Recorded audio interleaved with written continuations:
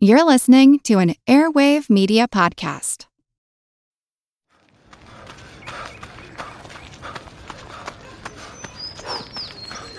Going for your first ever run around the park. Literally running errands all over town. Running for the finish line and your personal best. If you run, you're a runner. Find the shoes and clothes to run your way at newbalance.com/running. New Balance. Run your way. William McKinley was the first United States president of the 20th century. And then, he was the first president of the 20th century to be assassinated. But why? And what did it have to do with the war that the United States government wants you to forget about? This is the story of the Philippine-American War. I'm Andre, and this is the Redacted History Podcast. The Philippine-American War was a 3-year conflict that reflected everything bad about 18th and 19th century America, and 20th and 21st century America as well. Xenophobia, war crimes, imperialism, colonization, racism, genocide. It's often referred to as simply the Philippine-American War or the Philippine Insurrection. But I'm getting ahead of myself. In order to really understand the Philippine-American War, we have to go back to the beginning, which was only a year prior. We have to go back to the Spanish-American War. On April 25th, 1898, the United States declared war on Spain. But why? During this time, imperialism was the trend among bigger nations in the world.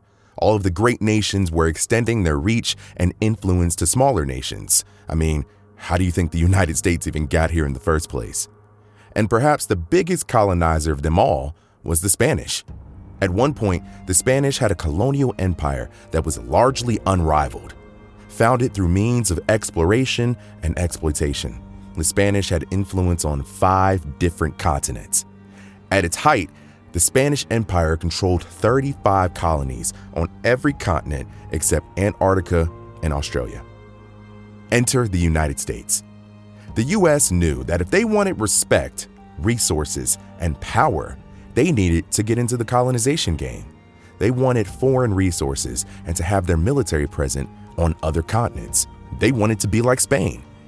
The United States thought that expanding their reach would be both good for the United States and good for the rest of the world. I mean, that's not narcissistic at all. And the irony is not lost on me that about 110 years earlier, the United States was fighting tooth and nail to release the grip of another oppressive nation that had colonized them. But that's none of my business. At the same time, Cuba was in a fight for their own independence from the Spanish. This would become known as the Cuban War for Independence. The Spanish-Cuba colonial relation had been in place for 400 years at this point. It was initiated when our favorite explorer, Christopher Columbus, arrived on the island in 1492. The first permanent Spanish settlement in Cuba would be established in 1511. During the Spanish ruling of Cuba, it became the launching point for further Spanish exploration and colonization. And then came the production of sugarcane to be exported across the globe from Cuba. And you can probably guess where this is going. Spain began to import enslaved African people to the island of Cuba for this sugarcane production. The Spanish control of this island would become brutal, and the atrocities committed were unfathomable. In the mid to late 19th century, the Cubans would begin to fight back and launch valiant efforts against the Spanish to gain their independence and their freedom. They began a wide host of rebellions and wars in 1868, and this would all lead to their independence 34 years later in 1902. Now, where does the United States fit in all of this? A man who worshipped imperialistic ideals like a Bible was none other than the future president and Mount Rushmore figurehead, Theodore Roosevelt. who we are going to talk about at several points in this episode. And if he is not one of your most hated presidents after we finish this episode, I didn't do something right. At the time, Roosevelt was the Assistant Secretary of the Navy to then U.S. President William McKinley. And what many people wouldn't expect, it wasn't McKinley that was initially hungry to go to war with Spain and seize their colonial assets. It was Roosevelt. He was widely considered the most influential in the country regarding imperialism and foreign policy. McKinley was a little anxious and weary at the prospect of war, but he sent a warship to Cuba anyway to protect U.S. interests and relations with Cuba. Yeah, whatever, William. But get this, things didn't go as planned. Matter of fact, things went as badly as they could have hoped. The United States sent their forces at the same time that Spain and Cuba were in a war for independence. And on February 15, 1898, the USS Maine mysteriously exploded and 267 United States servicemen perished. To this day, we don't exactly know why this ship exploded or who was responsible.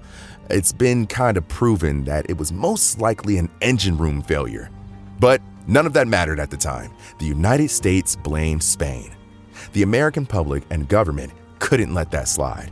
So 2 months later, on the 25th of April, 1898, America declared war on Spain. It's safe to say that Spain was ill-prepared for a fight with the United States. They came over to fight Cuba, but now they're fighting a nation 10 times the size of Cuba. The war was a surprise for all intents and purposes. This led to the Spanish-American War being pretty one-sided.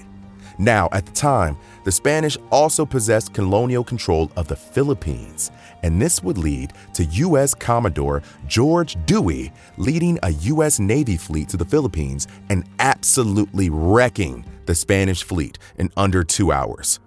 This would come to be called the Battle of Manila Bay. And the battle was so one-sided that George Dewey would pause the fight to order breakfast for his crew.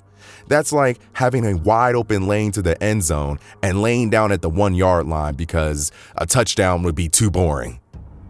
The Spanish would lose over 370 men in the Battle of Manila Bay, while it's widely known that the U.S. would lose anywhere from 0 to 10 people. Another interesting and perhaps unhinged part of the story, and the war as a whole, is that Theodore Roosevelt would resign his executive position with the White House to fight in the war. He would assemble a volunteer cavalry called the Rough Riders, who would get to the Philippines and help advance U.S. forces into the country. This would be like a member of Biden's cabinet saying, hey, I'm good. I'm going to go fight in the Middle East. I'm going to go fight a war. I'm good with my executive position. I can't emphasize enough that Teddy Roosevelt was a supervillain. Like I said, the Spanish-American War was one-sided and uneventful. It lasted around 6 months. This all led to the Treaty of Paris. Now, this is where things get interesting. This was an agreement signed in France between the Spanish and the United States that would grant the U.S. its first overseas colony. Yay! I just know Teddy Roosevelt was standing at the negotiating table salivating. The United States would put a dagger in the Spanish colonial stronghold. This agreement granted the U.S. control of Puerto Rico, Guam, and the Philippines, which they paid $20 million for, or in today's money, $720 million. The sad part about all of this is that during the Spanish-American War and before it, the Philippines were fighting their own war against the Spanish for its independence, the same way the Cubans did. In the 1890s, Filipino nationalists were putting pressure on the Spanish to weaken their control. They were led by a man named Emilio Aguinaldo. The Americans showed up with the whole white savior complex, thinking they were coming to rescue the Filipino people, even though we all know that there were ulterior motives involved. And the funny part is, the Filipinos were holding their own against the Spanish just fine. Under the leadership of Aguinaldo, the Filipino fighters turned over 15,000 Spanish prisoners of war to the Americans. There was a joint partnership going on between the Filipino people and the United States to fight the Spanish together. However, the United States would end up double-crossing the Philippines. The Spanish army struck a deal with Commander Dewey to stage a fake battle between the U.S. and the Spanish. The agreement was that the U.S. would win the battle and the Philippines would subsequently be handed over to the United States, not to the Filipinos. It was an under-the-table agreement that would keep the Philippines under the occupation of another Western power, thus withholding independence that they had been fighting for. This fake battle would come to be known as the Mock Battle of Manila. After this, the Americans sent a message to Aguinaldo and his forces to not enter the city. President William McKinley even sent out a telegram that said, "There must be no joint occupation with the Filipinos. The Filipinos and all others must recognize the military occupation and authority of the United States." This hostile takeover of the Philippines had imperialists in the United States foaming at the mouth. This was amazing for the U.S. influence and world power. One imperialist with thoughts on the matter was a man named Mark Hanna, a U.S. senator from Ohio. Quote, "With a strong foothold in the Philippine Islands, we can and will take a large slice of the commerce of Asia." Unquote. And remember that Treaty of Paris I mentioned earlier? Yeah, the Spanish did not allow one Filipino person to be present in the room during negotiations. Meanwhile, back in the United States, the imperialists were doing damage control. President McKinley went on a press tour to convince the American people that the takeover of the Philippines was necessary. If we don't do it, someone else would. However, Aguinaldo and his people would not just take this lying down.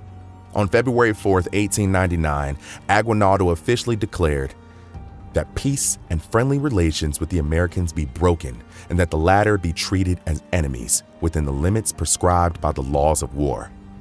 The Philippine-American War had begun. Over the next day and a half, 55 Americans died and 238 Filipinos died in the first and biggest battle of the war, the 1899 Battle of Manila. Aguinaldo and his forces would take the largest island of the Philippines, Luzon, and prohibit American ships from docking there. William McKinley then sent a fleet of ships there to put down what he deemed an insurrection. The Filipinos would quickly realize that they were outmatched. Aguinaldo's army was composed of mostly untrained fighters with sticks, spears, bows, and arrows. The United States had guns. So this resulted in the Filipinos resorting to guerrilla warfare, ambush warfare. Aguinaldo would enlist the help of a man named Antonio Luna, who was able to use his own men who had guns and lead ambush campaigns against the Americans. These soldiers got the nickname Marksmen of Death. Now, guerrilla warfare made American soldiers in the Philippines increasingly anxious and paranoid. They became distrustful of the everyday citizen. Was death waiting around some random corner in the form of an ambush? So what did they do? Concentration camps. They put innocent Filipino citizens in concentration camps. And that was just the start of the atrocities and war crimes committed by American soldiers. There were massive reports of American soldiers burning villages, rape, theft, and the destroying of Filipino resources. And torture. There was a lot of torture. One well-documented way that they did this was through something called the water cure. When a Filipino prisoner wouldn't say the right thing or give up enough information, American soldiers would hold them down and force them to drink a bunch of water in a short amount of time. They'd often hold their mouths open with a stick and close their nose with pincers so the water couldn't come back up. Along with the continued American dominance, the coup and assassination of Antonio Luna in June of 1899, and Aguinaldo's eventual capture in March of 1901, things were not looking good for the people of the Philippines. Coming up next, President McKinley pays the price. Little Wing is now streaming on Paramount+. I'm in a period of emotional upheaval. Is that all the I don't care crap? A little adventure. Where are you going? I'm gonna steal a bird from the Russian pigeon mafia. Let's do it. Goes a long way. Starring Brooklyn Prince with Kelly Riley and Brian Cox. Life can hurt, but life is sweet. Little Wing, rated PG-13, may be inappropriate for children under 13. Now streaming exclusively on Paramount+.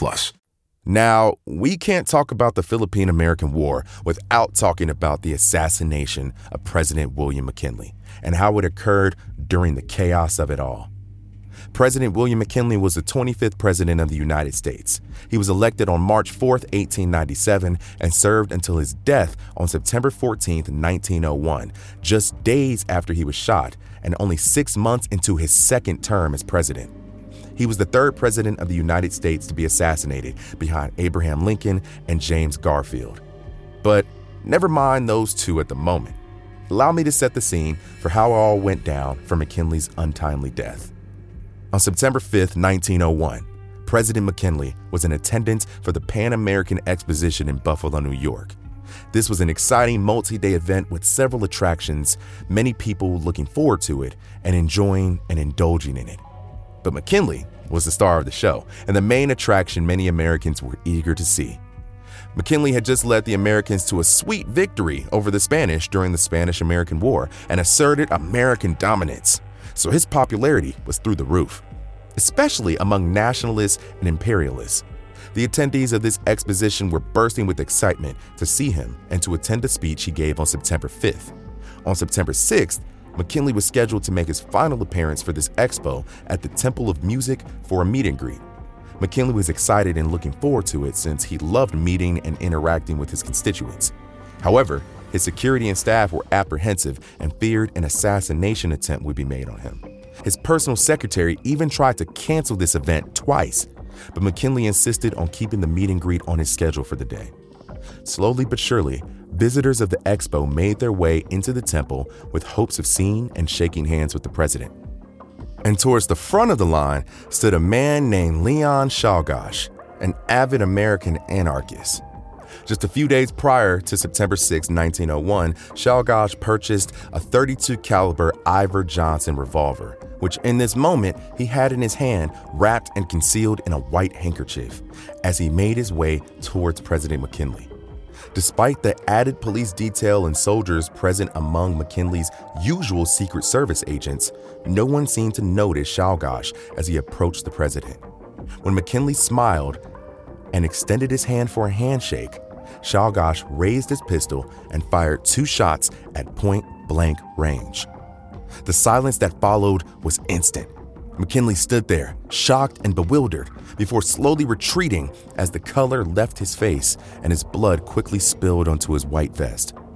Czolgosz is reported to have prepared to fire a 3rd shot at President McKinley, but before he could do so, he was punched by a tall African-American man named James Big Jim Parker, and then subsequently jumped on and taken down by several other soldiers, who all worked as a team to beat Leon nearly to death.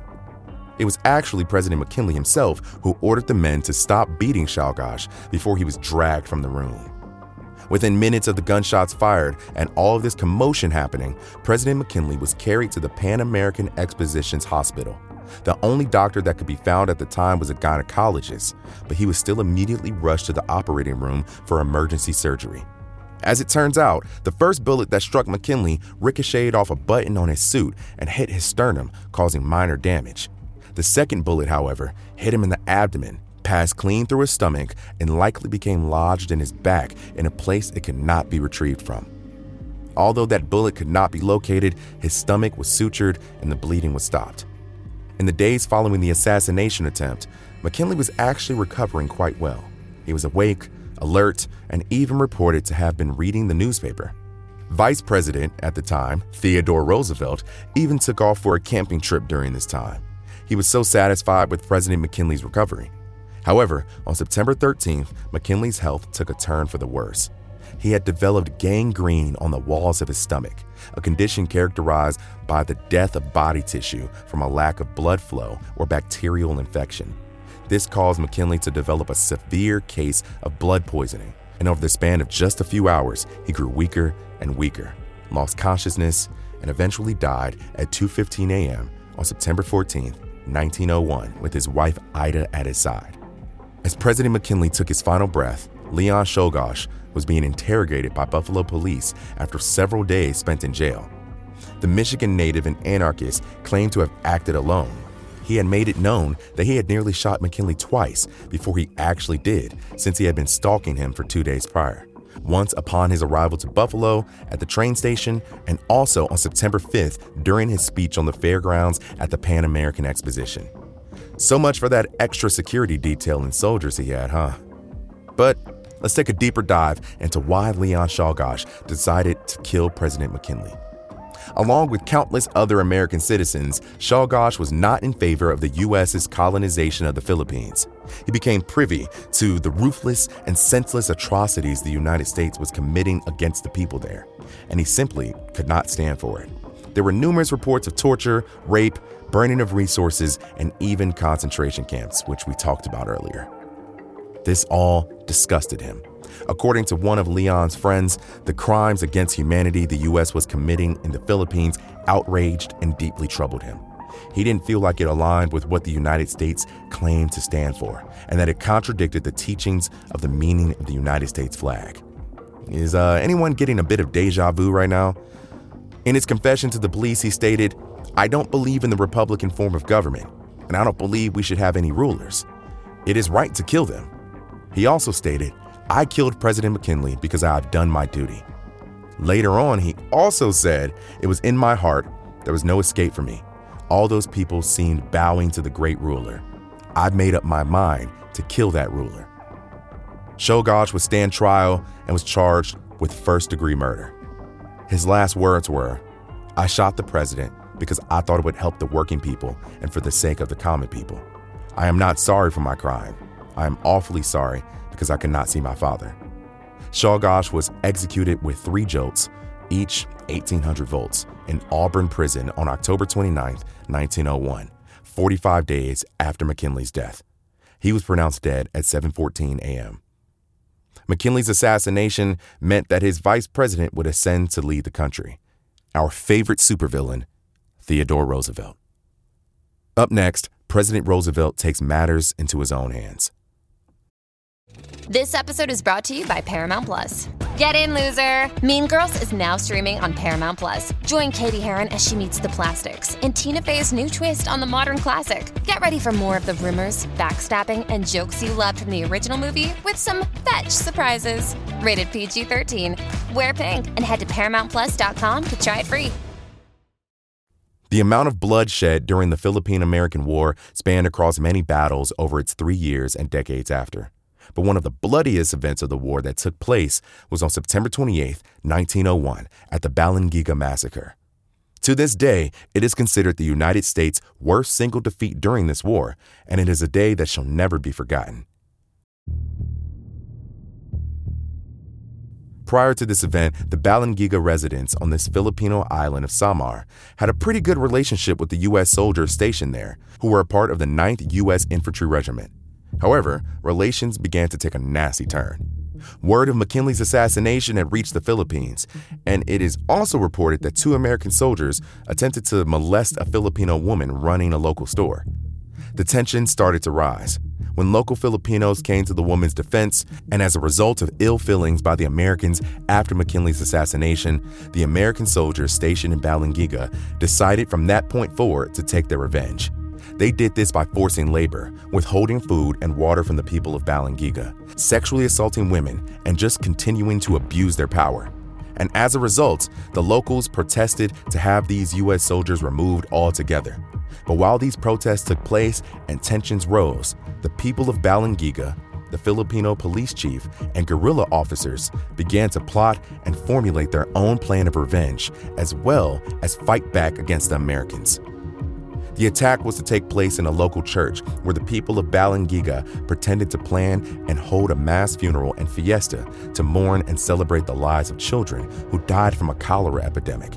People from neighboring towns also made their way to Balangiga in the days before the attack to join the fiesta.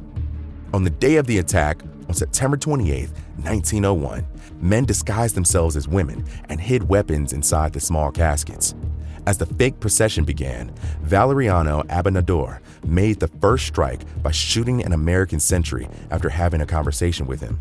Then, the Church of Balangiga rang its bells, signaling its people to start the attack. The men disguised as women pulled out their weapons and attacked the U.S. troops around them. Other locals made their way to the barracks where the other unsuspecting American troops were also attacked. When the dust settled and the attack came to an end, at least 48 of the 78 American soldiers were dead. Around 28 San Marino attackers also lost their lives. It should also be noted that this massacre is sometimes commonly referred to as the Filipino Massacre at Breakfast.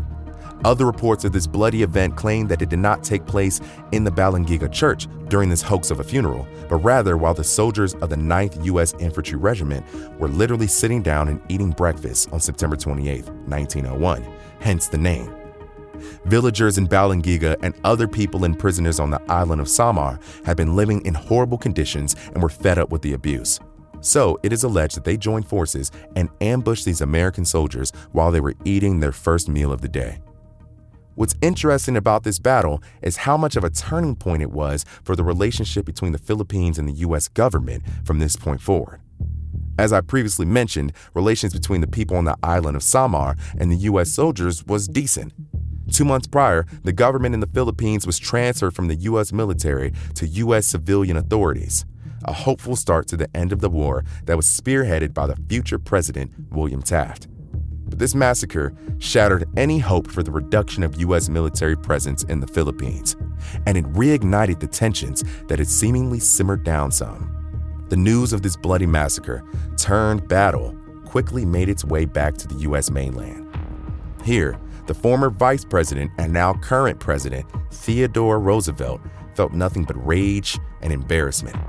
Losing this battle was a huge hit to the American government and the Army's ego.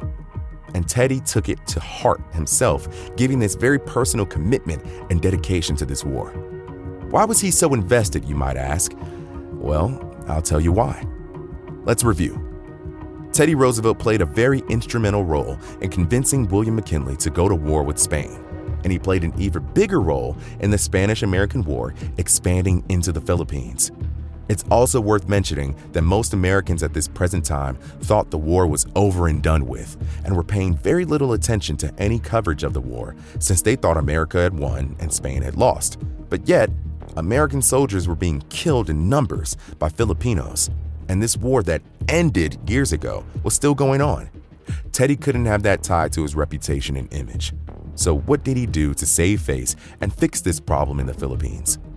Word traveled down the chain of command from him on the mainland and made its way to American General Jacob H. Smith, who was stationed near Balangiga at this time. Let's talk briefly about this guy's military background and how it easily foreshadowed the fate of the island of Samar. Jacob Smith was an army general who had his fair share of experience waging war against those he viewed as foreigners and un-American. He played a role in leading the violent war against Native Americans in North America, including the brutality in the Plains Indian Wars in the late 1800s. He also led Americans in Cuba during the Spanish-American War. He was wounded in the Battle of Santiago during this time, but he recovered. And in March of 1901, he was promoted to general. Since he had such success in keeping previous Filipino revolutionaries in check, he was tasked with leading the charge to pacify those on the island of Samar after the Balangiga massacre. It should come as no surprise that on behalf of President Teddy Roosevelt and the United States, he vowed to get revenge by turning the town of Balangiga into a howling wilderness. Those were his exact words, and it earned him the infamous nickname Howling Jake or Hell-Roaring Jake. He commanded soldiers on land and at sea at this time, and it was his words to Marine Major Littleton W.T. Waller that gave him most of his acclaim and landed him in the most trouble. He said to him, quote, "I want no prisoners. I wish you to kill and burn. The more you kill and burn, the better it will please me. I want all persons killed who are capable of bearing arms in actual hostilities against the United States." Unquote. Oh, and when he said all persons killed who are capable of bearing arms, he meant everyone over the age of 10. 10 years old and up. He wanted no mercy to be shown and no questions to be asked. He wanted the island of Samar to be burned to the ground and all the people to go down with it too. Over the course of 4.5 months of destruction, an estimated 15,000 Filipinos died on the island of Samar at the hands of General Jacob Smith and the U.S. Armed Forces. Both Smith and Waller were court-martialed, but Waller faced no charges since he was just following orders from Smith. And despite the even bigger controversy and calls for more severe punishment for General Smith by Congress, editorials, and the American people, he only received a simple admonishment by his superiors in the court. Despite what the courts decided, President Roosevelt took matters into his own hands since he felt General Smith needed to be punished for his lawless and cruel actions, even though Smith was just doing what Roosevelt wanted. He decided as president to forcibly retire Smith. I wonder if this move was made by good old Teddy to feel less guilty about his role in everything. After all, would all of the atrocities and violence that took place even happen if it had not been for him and his orders to calm Samar down? I guess he needed to find a way to cope and clear that guilty conscience of his.